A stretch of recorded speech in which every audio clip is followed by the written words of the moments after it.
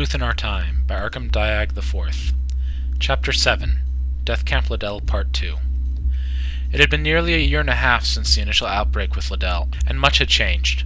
The city, once a prosperous and beautiful destination brimming with life, was now Her's de facto operations center, and over 100,000 had been put to death, in addition to the 30,000 who died in the initial outbreaks.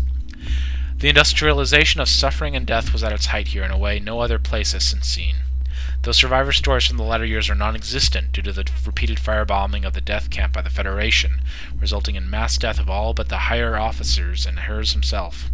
And those that did survive those raids were summarily put to death en masse as soldiers and collaborators with Hers and the disgraced Republic of Set. That said, the refinement of nightmare rock and manufactured slaughter practiced at Death Camp Lydell are stuff we may only pray to never witness again. It produced weapons which our world may never fully heal from, as the devastated capitals of the Moan Free State and Lem Protectorate show. The prisoners at the camp knew nothing but suffering, followed shortly by death, and as these were the most vulnerable of Set's population, their lives had likely been quite cruel up to this point anyway. But Hers is said to have reveled in the efficiency of his operations and the quality of his results, which is said to have led directly to the shelling of Dearth and the establishment of Death Camp Dearth.